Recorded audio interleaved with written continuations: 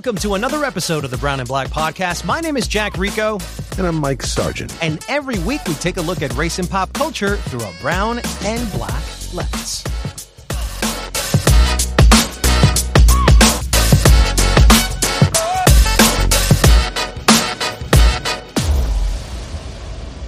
Well, today on the podcast, it is a special podcast because with me today is the filmmaker of a movie by the name of From the Shadows with Mike Sargent, who also happens to be the co-host of this podcast. Mr. Sargent, how has the last 2 weeks been, man, since you've put this movie out? Well, it's interesting because it's a return to a part of myself that has not had a lot of attention in the last 10 years, because I've been more known as a film critic in the last 10, 15 years than I am as a filmmaker. So before you continue, Mike, I think there's a lot of questions I have about not only the movie, but also the filmmaker part of yourself. And I want to dedicate this podcast to understand you, your connection to film, your connection to story, and I also want to talk about identity. So let's get this started.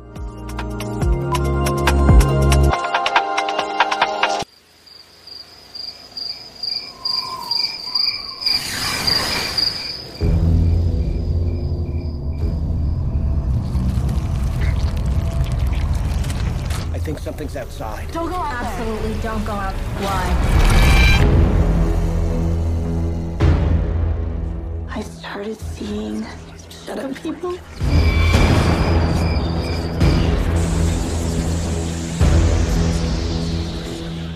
Are you threatening me? You're goddamn right I am.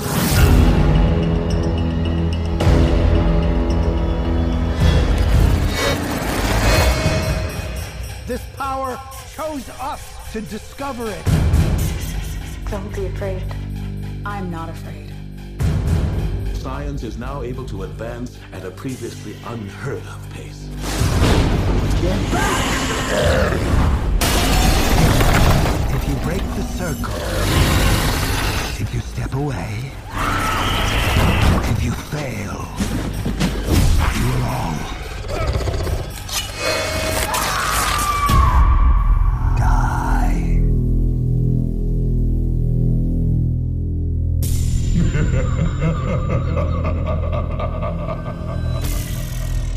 What is From the Shadows about? Essentially, From the Shadows is about two physicists discover something that they call hidden wisdom. It taps into some sort of ancient powers that have been around on Earth and have presented themselves to civilizations throughout millennia. And the problem is the compound catches on fire one night and explodes.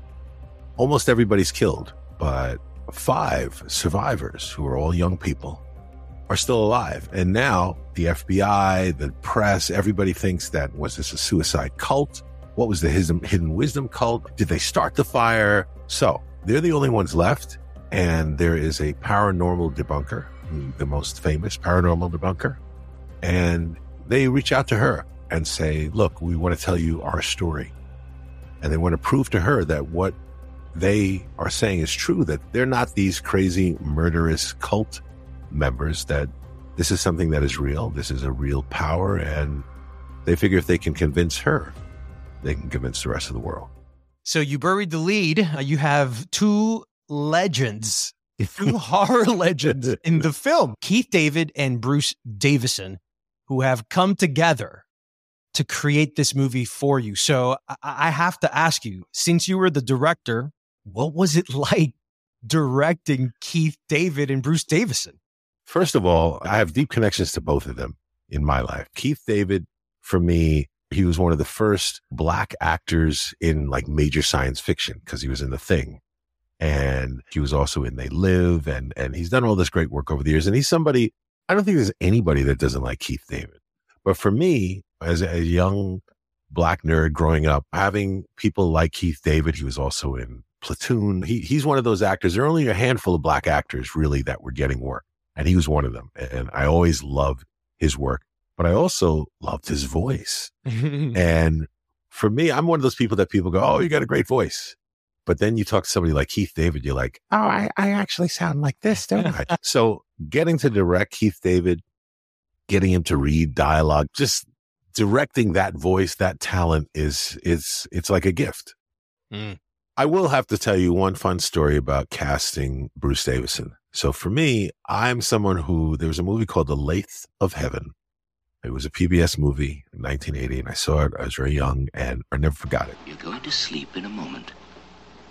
Now sleep, George. Sleep.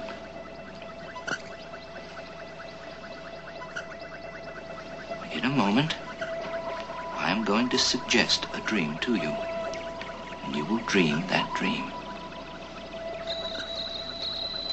You're going to have a very good dream, George. Beautiful sunshine. No smog. No rain. Antwerp.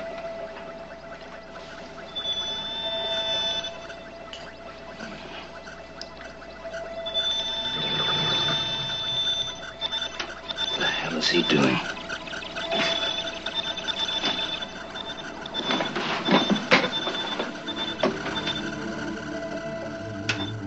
It's an amazing story about a man whose dreams change reality. And he goes to a dream specialist to try and get cured of his dreams. But the dream specialist realizes his dreams influence reality. So of course, he changes reality and makes himself like famous and rich and everything. But of course, it all goes awry.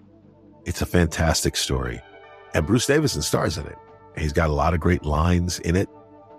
I used to use sound bites from that on my radio show for like 10 years. Opening my radio show with sound bites from The Lathe of Heaven with Bruce Davison talking. You have a dream problem, don't you? How did you know? No great feat. I'm an onerologist, Mr. Orr, a dream specialist. They always send the dreamers to me. Well, all I want is to stop dreaming. And so maybe 10, 12 years ago, I had him on my radio show live. And then 10 years after that, I finally get to direct him. And again, I had to direct him remotely because we were still in COVID. So I didn't get to meet him till we were on the red carpet. So that was kind of like a complete moment. I grew up watching him, played him on my radio show, had him on my show, directed him remotely, finally get to meet him. Mike, how did this project come to you? I have a friend named Ian Holt, and I've known Ian for many, many years. He's a writer himself, and he's now producing. In 2020, when COVID hit, everything shut down. And at the time, I was teaching a film production course. I think that I was teaching film production at the Museum of the Moving Image. And I had to convince the people who were running that whole division of what I was doing there that we could do the whole class online. And we did. I did the whole class online. I had 60 students. I still crewed up everybody. We had a director. We had live location shooting. So I did the whole thing online. At some point I was talking to Ian. I told him about that. Somewhere late 2020, he says, hey, there's this movie that came out called Host. Have you ever seen it, Jack, or heard of it? Have you ever done anything like this before? I've never done this over Zoom. Obviously, we're not physically together, but there's no reason why Spirit can't communicate over the internet. Nothing's gonna happen. Visualize us sitting in a circle. Spirit, we invite you to use us to pass on any communication. Is there anyone there? Please come forth.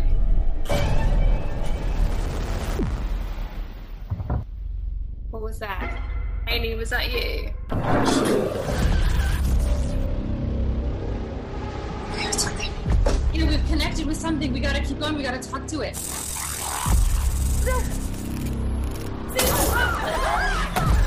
not good. I told you not to disrespect the spirits. It could be something demonic. Amy, this is all your fault! Not my fault! This is your fault!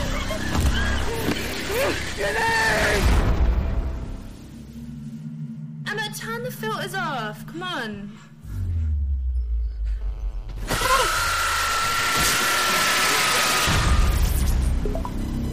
It was a Zoom horror film about a seance that happens on a Zoom call. No, I did not see that. I'm confusing it with something else. Yeah, exactly. There's like 2 or 3 other movies called Host. Okay. One's called The Host. And so yeah, exactly. So yeah, I had never heard of it. I was just like you. Host? You mean the Korean horror monster film? Like, no. So I saw the movie, and guess what? It's really good. And it had done very well. And it was made during the pandemic, and it was done remotely. So because of what I had done, Ian said, hey, we want to do like a Zoom slasher film. Would you be willing to direct because you have experience directing remotely? And I said, sure. It's the pandemic. Yes, of course.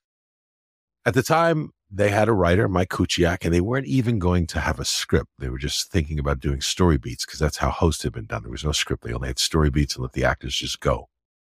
And I was more interested in let's develop a story. So we did.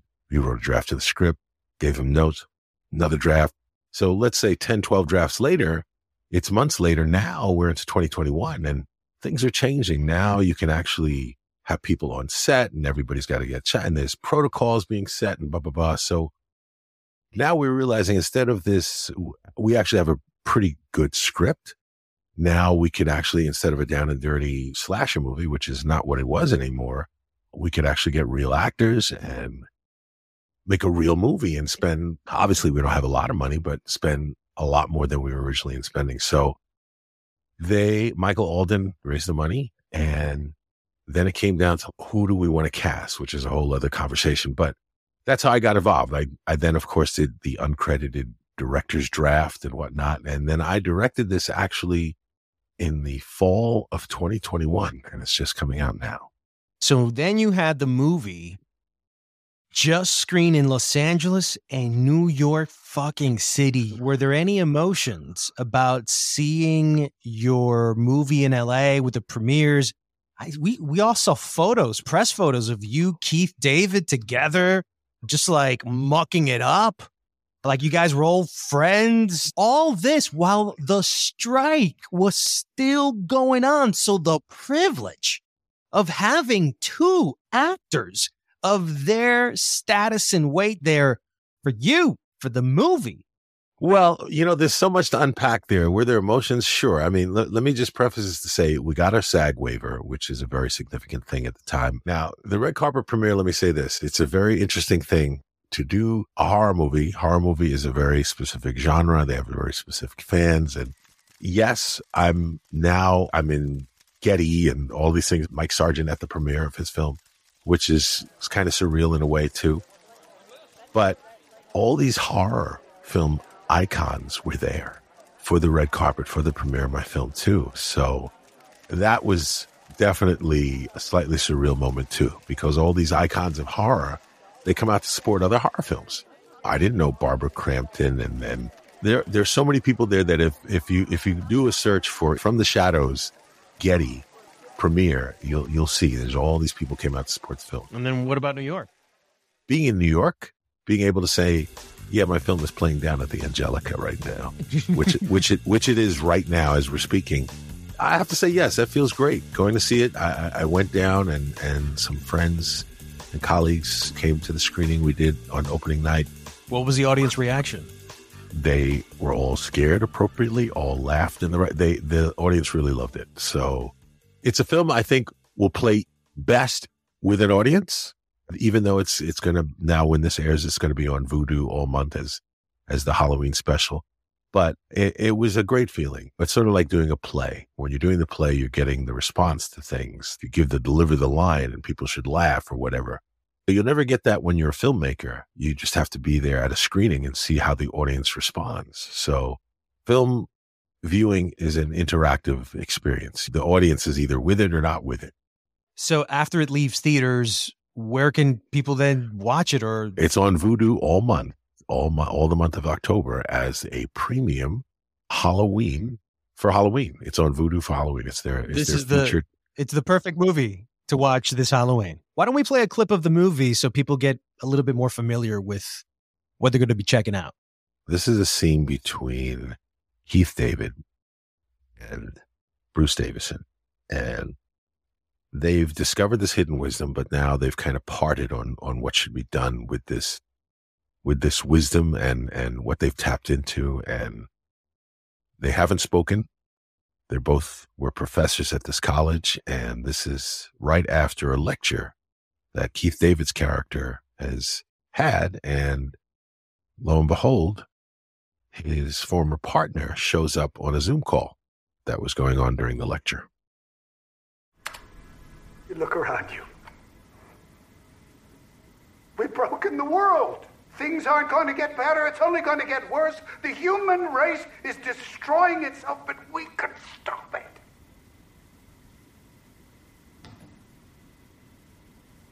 I shall say this one last time, in the hope that there remains some last shred of the man I used to know. You're headed for darkness, Joseph. This power was not meant for our universe. You must know that I really don't need you, Leonard. I can do this without you. I have others now to help me in my mission. Damn it, man! You're not a Messiah! You're not a God! You will only cause more destruction, and I won't be a part of it. I swear by everything that is holy, I will do everything in my power to stop you. Are you threatening me? You're goddamn right I am.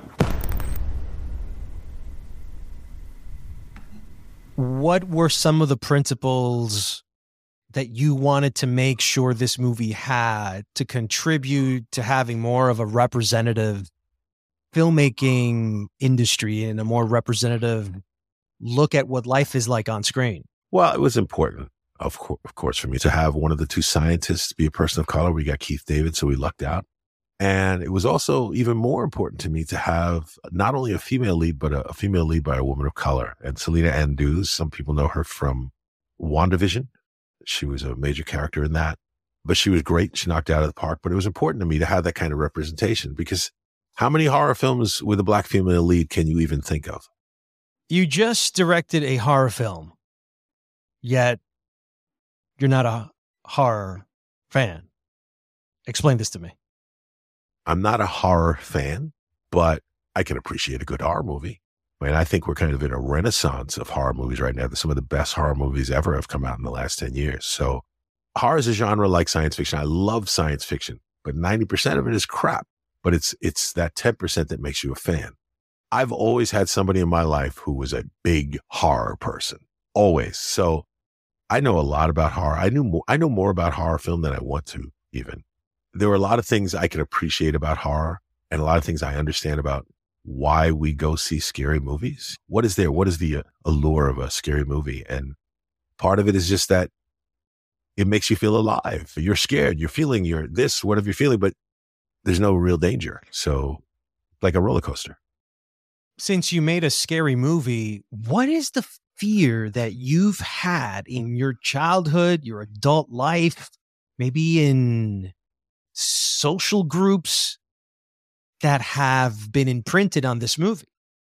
Well, it's interesting. I think the two things that I think that are in the movie were things that scared me as a child was, one, the idea that like the toys could come alive and kill you. So there was that. So the Chuck, well, not Chucky was fun, but just more of like, there used to be a movie called Trilogy of Terror. We had Karen Black in it.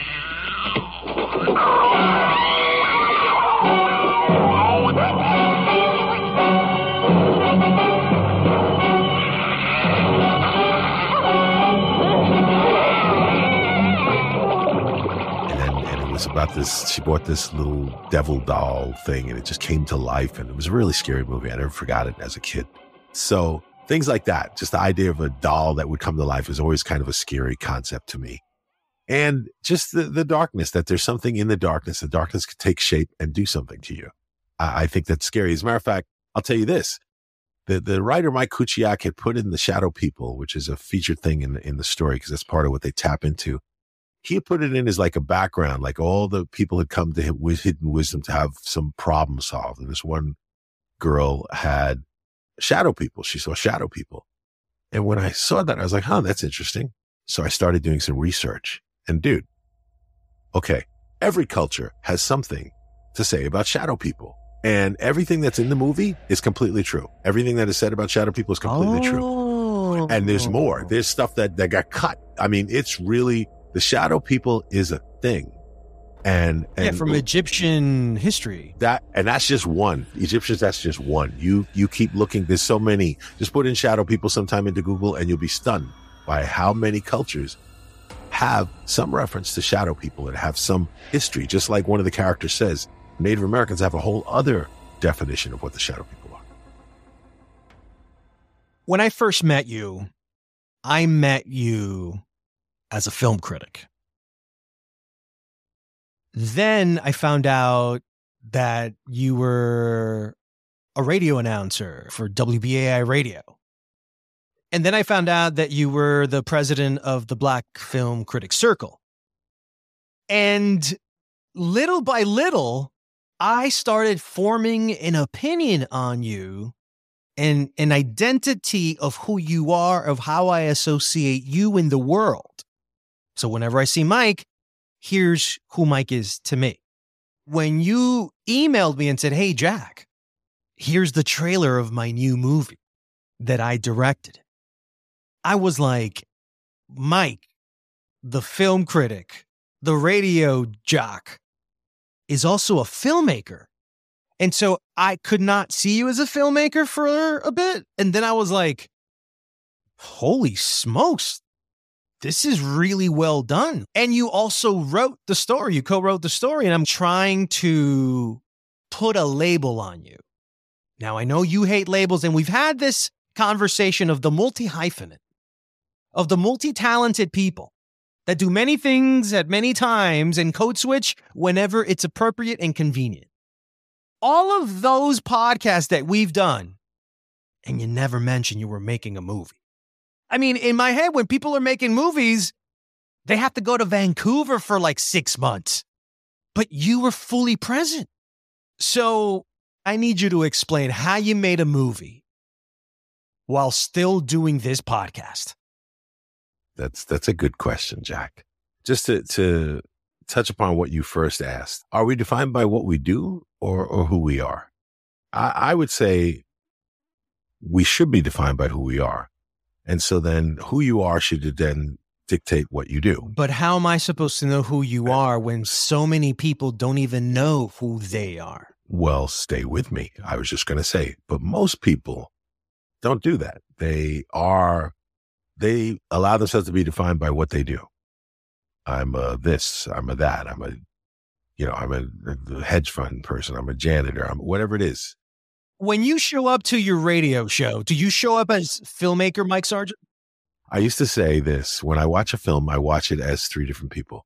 I watch it as a film critic, I watch it as a filmmaker, and then I watch it as a film lover. Oh my God, I can see you show up with two clones of yourself. I do. Right next to each other, I do. And we're all just like looking at each other like a tennis match. Exactly. It's a 3-point perspective. The filmmaker in me is looking at the script and the structure, and the film lover in me is hopefully enjoying the experiments. The film critic is also breaking it down in a different way. What am I going to say about this film? I'm saying all this to say that most people know me, or whenever people from one aspect of my life find out I do something else. I have a day gig, and my day gig people are like, what? Wait a minute. How the fuck? What do you mean you made a film? So they are much more shocked than you. You at least knew that I did make film. So I feel that it comes down to identity. What is my identity? My identity as Mike Sargent, the more you get to know me, the more you realize, oh, he's not just this one thing. He's this, there's always a story or a reason or a circumstance to how I got to be doing the different things that I do and the lives that I've had. But I feel like, for instance, you said to me, you met me as a film critic. Okay. Then me as a film critic. Then we became friends. So now you don't just know me as a film critic, you know me as a friend. Then we became co-hosts. Okay. Now I'm a friend. I'm a colleague as a film critic, but now I'm also a co-host. And then we started writing together. So now I'm a co-host. I'm a writing partner. So it's still me, And these are just different identities. These are just facets of who I am and our relationship. But see, here's the thing. There's a human instinct to just be able to put you in something that I can understand quickly. Yep. Because please don't make me have to bring the chair. Thank you. Notebook, Thank you. To give me all your complexities for me to be able to fully understand the breadth and vast grasp of who you are. Exactly. And then you want me to do that to every single human being? Damn. No. You just put perfectly why I keep my lives separate. Because people don't have to think, who are you? I'm Mike Sargent, senior production manager. Oh, okay. How you doing? Okay. Who are you? Oh, I'm Mike Sargent, film critic. Oh, hey, yeah. How did you like my film? Hey, who are you? Mike Sargent? Yes. I'm the director. Oh, filmmaker. Really? Oh, we have a script for you to look at. They don't need to know all these other things. And I only want them to know the work I've done in that area because that's how I'm meeting them. What if I said to you, Mike, I'm going to pay you $500 to review your own film, and I need you to be objective. And you're like, Jack, you can't make me do that. And I go, why? Aren't you a film critic? This poses a philosophical situation. My way of answering that would be to say, I would say, no, I'm not going to do a critique of film review. I would say, no. First of all, $500 is nothing. Okay? Oh my God, for a review? Well, I'm just saying, for me to review my own film, like my life's not going to change. But to answer that question about being a film critic and being a filmmaker, when I first became, and I've said this, I don't know if I've ever said this on the show, but when you're a filmmaker, because I was a filmmaker first, okay, made my film, and did the whole thing in LA and back and forth. When I became a film critic, it was like being undercover. It's like, these are the people who judge my films and judge films like that. A lot of film critics are like film geeks gone legit. That's how I would put it. And it's not to disparage them because there's tons of them out there. There's 3,500 on Rotten Tomatoes, like we talked about. So there's lots of film critics out there. But going back to filmmaking, having been a film critic, it gave me a very different perspective on the industry, on where I'm at, where I'm positioned, where we are. There are a lot of things that I gained from being a film critic in terms of film and filmmaking and all the interviews I did. And like I mentioned, I have a book I'm putting together, but my relationship with being a film critic it was sort of a professional hobby for me. But then all of a sudden it became my main source of income. And I had a TV show. And at that point, I was going back to filmmaking then. And then I got derailed because film criticism took over. Now I'm finally steering back to where I want to go. I'd rather be creating content than reviewing content.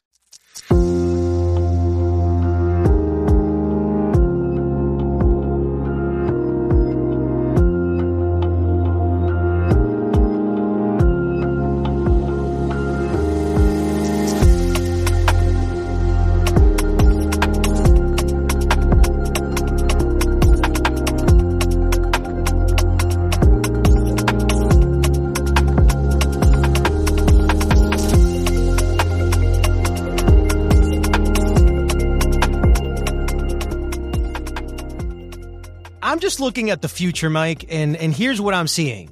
I'm seeing you have a successful filmmaking career, and I'm also seeing you have a successful film critic career as well. You're going to tell me that you're now going to say, no, I'm not going to do film criticism? Or at what point do the people then go, yo, we're not going to believe you if you're going to make a film and then be a film critic at the same time? First of all, let me just address that. I feel I, as a filmmaker, am a lot more qualified to judge these films than a lot of film critics are. There's a conflict of interest here, Mike. Obviously, I'm not seeing films weekly, 2, 3, 4, 5 films a week if I'm deep in making a film. Okay, that probably is not going to happen. But like I said, I'd probably be writing more think pieces where I might. So you would change the film criticism of reviewing film. It would evolve. Wow, you just don't want to let go. You're like, I'm doing it all, baby. I'm doing it all. No, listen. It's not that I don't want to let go. I'm open to doing these things. I mean, if you said to me, hey, Mike, we're going to give you the new such and such a series, and you're going to direct all 12 episodes and oversee it and and for the next 2 years, that's what you're going to be doing.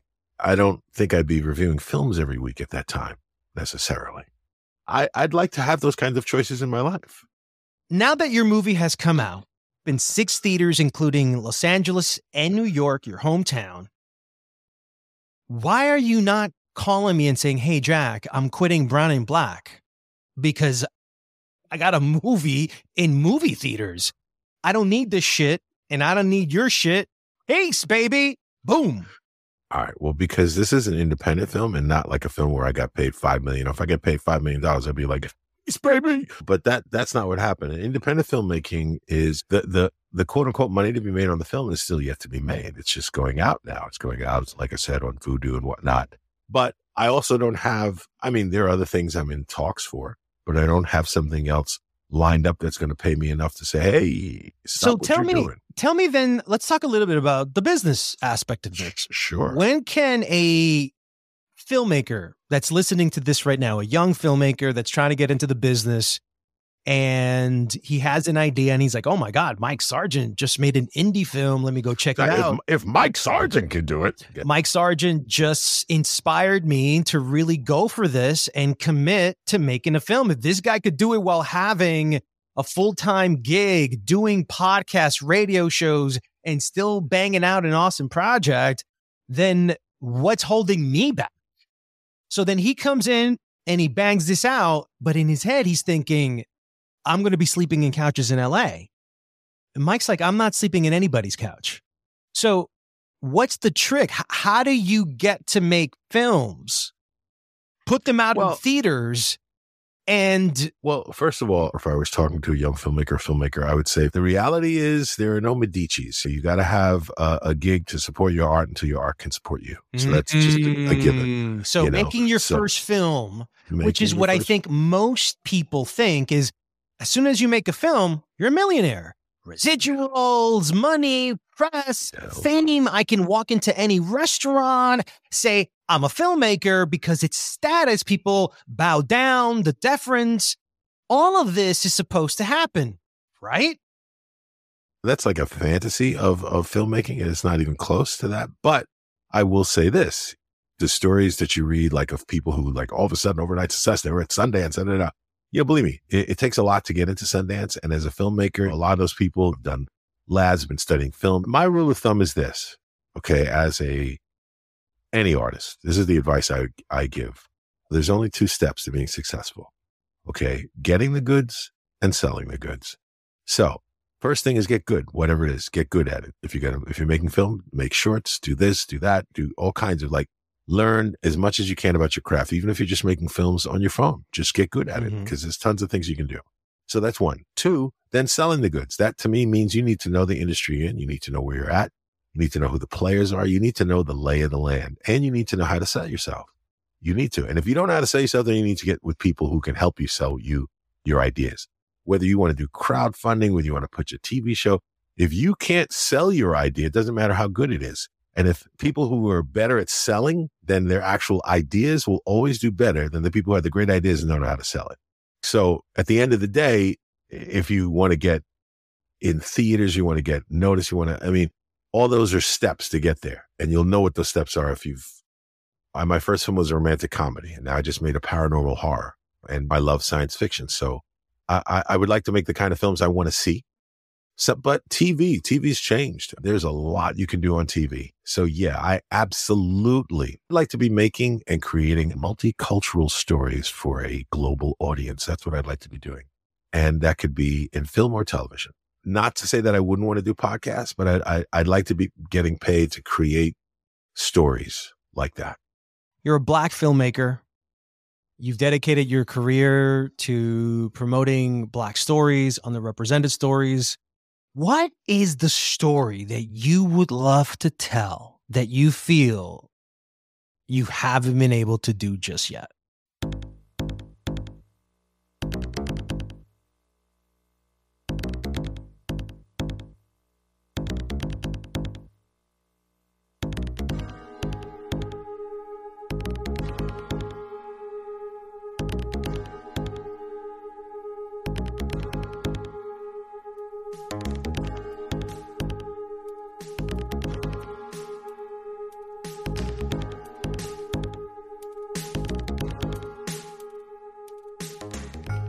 Well, the reason I want to make film is because of a project called the James Scott Project, which is a sort of a secret agent in space in the future. It's James Bond, a black James Bond in space.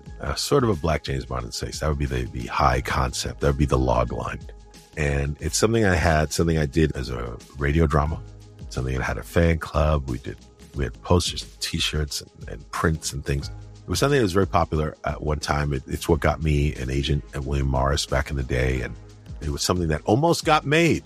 George Romero almost got, What? Romero, just to bring in the horror. George Romero? George Romero. Direct? Well, he had a meeting with me. They wanted it. They wanted to take the whole thing now, and I wouldn't have been involved with the rewrite and all of that. So I didn't do it. So it almost happened. Could have almost had your movie directed by George Romero, created by Mike Sargent on the big screen.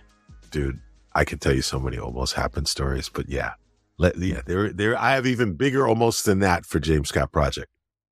Well, I can tell you, Mike, that I enjoyed watching this movie. I thought that the pace was great. I had just watched Gal Gadot's Heart of Stone.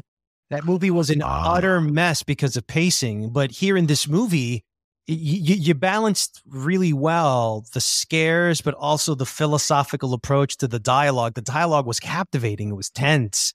It played well. It was like a nice flow and dance with it. So it allowed me to actively listen to what each character was saying, leading up to a nice crescendo.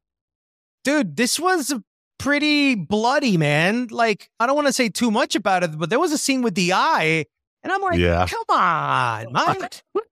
I'm watching here. Come on. I mean, like, my poor eyes are feeling like we're going to sleep with nightmares now. Well, and so, for horror movie fans, you got to have some gore. You got to have some gore. It's a bloody good time.